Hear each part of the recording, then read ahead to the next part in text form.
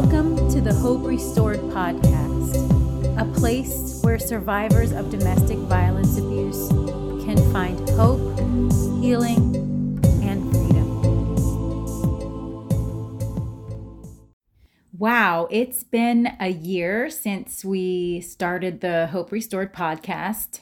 Very exciting, and I'm looking forward to this next series on the topic narcissism. So let's just jump right in. I can remember thinking a narcissist is someone who is in love with themselves. The truth is they don't love themselves at all. I'm not an expert, but most people who abuse women are narcissists. I didn't even think much about it until a friend of mine brought it to my attention. After that, I learned a great deal about it and began to see it everywhere. I started reading into it, what they say, their behaviors, and I thought, wow, this is insane. It sounded so familiar. I was mind blown. So what is a narcissist? Well, the medical term, according to Mayo Clinic, is that it is a mental condition in which people have an inflated sense of their own importance, a deep need for excessive attention and admiration, troubled relationships, and a lack of empathy for others. But behind this mask of extreme confidence lies a fragile self-esteem that's vulnerable to the slightest criticism. Whew, that's pretty deep if you ask me. So what really is going on inside of a narcissist?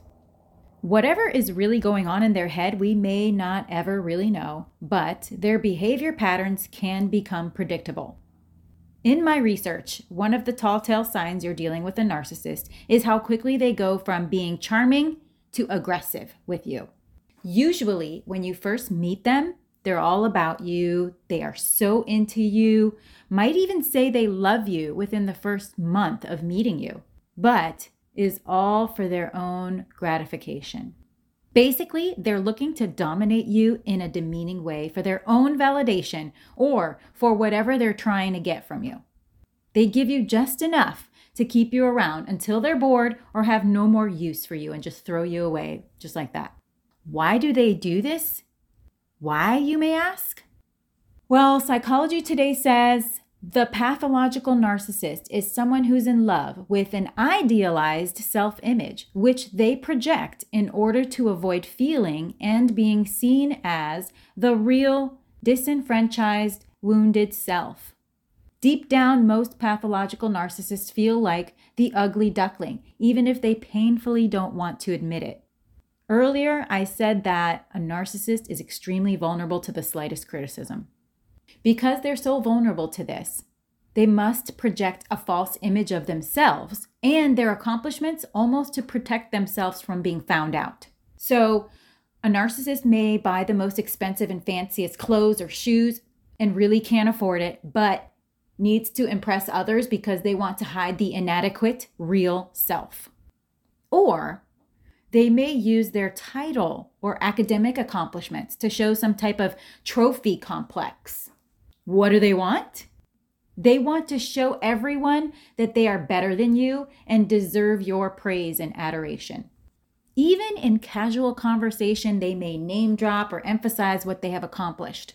For example, I'm a doctor, or I'm a CEO, I'm a business owner, or I was a pro baseball player. Not that there's anything wrong with those, but the narcissist takes it to another level, bringing it out of context to mask the false identity, replacing the real and injured self. Not all narcissists have accomplishments. So they will resort to manipulation and blatant lying. Some ways that they do this is through falsely accusing others, spinning the truth, and distorting your reality. They are never wrong, and they never apologize. They want to cause you to doubt yourself so that they gain superiority over you. They thrive off being worshipped and use manipulation tactics to get what they want. They often guilt trip you as well. Many times they project the things that they did and accuse you of doing it. They may interrogate you multiple times in ways that make you question what was the truth and what you know was true. Kind of sounds like this might be a lawyer, huh? Oh, no, but for real, they do all this to get what they truly want. But the problem is what they want will never satisfy them because their motive is to avoid who they really are. By the way, not all narcissists are abusive violently. Not all abusers are narcissists. And I'm speaking of violent domestic violence abuse. So how can you know? I realized I am not just a survivor of domestic violence abuse. I am a survivor of narcissistic abuse. Narcissists are more likely to become abusers by how they handle anger. There are some abusers who get angry and use violence or force in those moments and in those situations. It's not okay. It's still wrong, but a narcissist's abuse, however, includes the following, in addition to violence: verbal abuse, manipulation, which is indirect influence to force you to behave in a way for them to get what they want, emotional blackmail, which is a form of manipulation to provoke doubt in you through fear or guilt, gaslighting, intentionally making you distrust your perceptions of reality or believe that you're mentally incompetent. Competition always has to win, no matter what, even through unethical means. Negative contrasting, comparing you to them unnecessarily to negatively contrast you. Sabotage, disruptive interference with your endeavors or relationships for the purpose of revenge or personal advantage. Exploitation and objectification, using or taking advantage of you or your body for personal ends without regard for your feelings or needs. Lying, not just little white lies, persistent lies or deception to avoid responsibility or to get what they want. Withholding, holding back love, affection, money, sex, communication from you as a form of punishment. Neglect. They will even go as far as neglecting their own children or using their children against you or putting their children in a dangerous situation. Privacy invasion. Ignoring your boundaries by going through your things like your email, your phone, your mail. Stalking you and denying you your physical boundaries. Following you or showing up at your place of employment or other public areas. Character assassination or slander, spreading malicious gossip or lies about you to other people to protect their own image or to hide the truth about their real self. Of course, violence. And when we say violence, it's not just hitting and pushing, it's destroying your property, throwing things at you, pulling your hair. Financial abuse. Controlling you through your finances, accruing debt in your name, draining your finances through gambling, manipulation, extortion, theft, etc. Isolation. They will isolate you from your friends and family, not giving you any access to any outside support whatsoever. It's a threat. That is the difference, people, from domestic violence abuse and narcissistic abuse, or a narcissist that's abusive violently. They also do all these other things. That's the difference. Someone who's physically violent with or towards someone doesn't do all those other things. They just had a moment and they don't control their anger well. But perhaps the creepiest truth about a narcissist is that they do not know that they are one. That means they won't seek help. They won't admit that they are one either. The most effective way a narcissist can get treatment is through psychotherapy.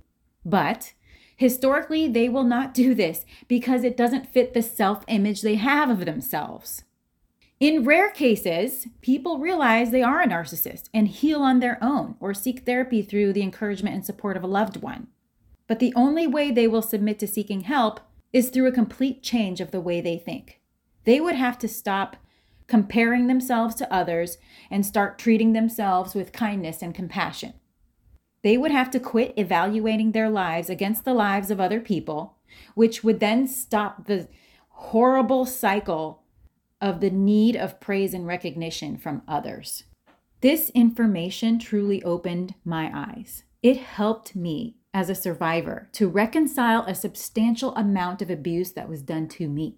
It wasn't just physical abuse or domestic violence. It was everything mentioned in this episode. I suffered through all of it. Having some idea of what narcissistic abuse is has protected me. After knowing what it was and realizing how toxic and dangerous it is, I've never allowed myself to succumb to that kind of treatment again. Not from a man, not from a woman, not from a friend, not from a relationship. No one. I hope there is someone listening to this whose eyes have been opened like mine. If you're listening and your mind has been blown from hearing this information, don't just leave it there. Take my advice and do something with it. Maybe you're a survivor and you didn't know or understand why someone you loved could do this to you. Well, it was never you, it was them. They are the problem, not you. They have the mental condition and they'll do it to anyone. You did nothing to deserve it. They can never properly love someone because they don't even love themselves. Narcissists live in shame, but instead of seeking help or confessing the wrong they did or the hurt they experienced, they cover it up with lies, and that's toxic to anyone in their lives because they will do anything to protect the hurt self or real self and project the fake self they created in their mind. If you're in a relationship with someone and suspect they're a narcissist, find a way out. You can get out. If you aren't sure, in our next episode, we will talk about what narcissism looks like in a relationship and how you can spot the patterns and red flags early on. Until then, stay strong, help others by lifting them up, and empower others. Thank you for listening. God bless.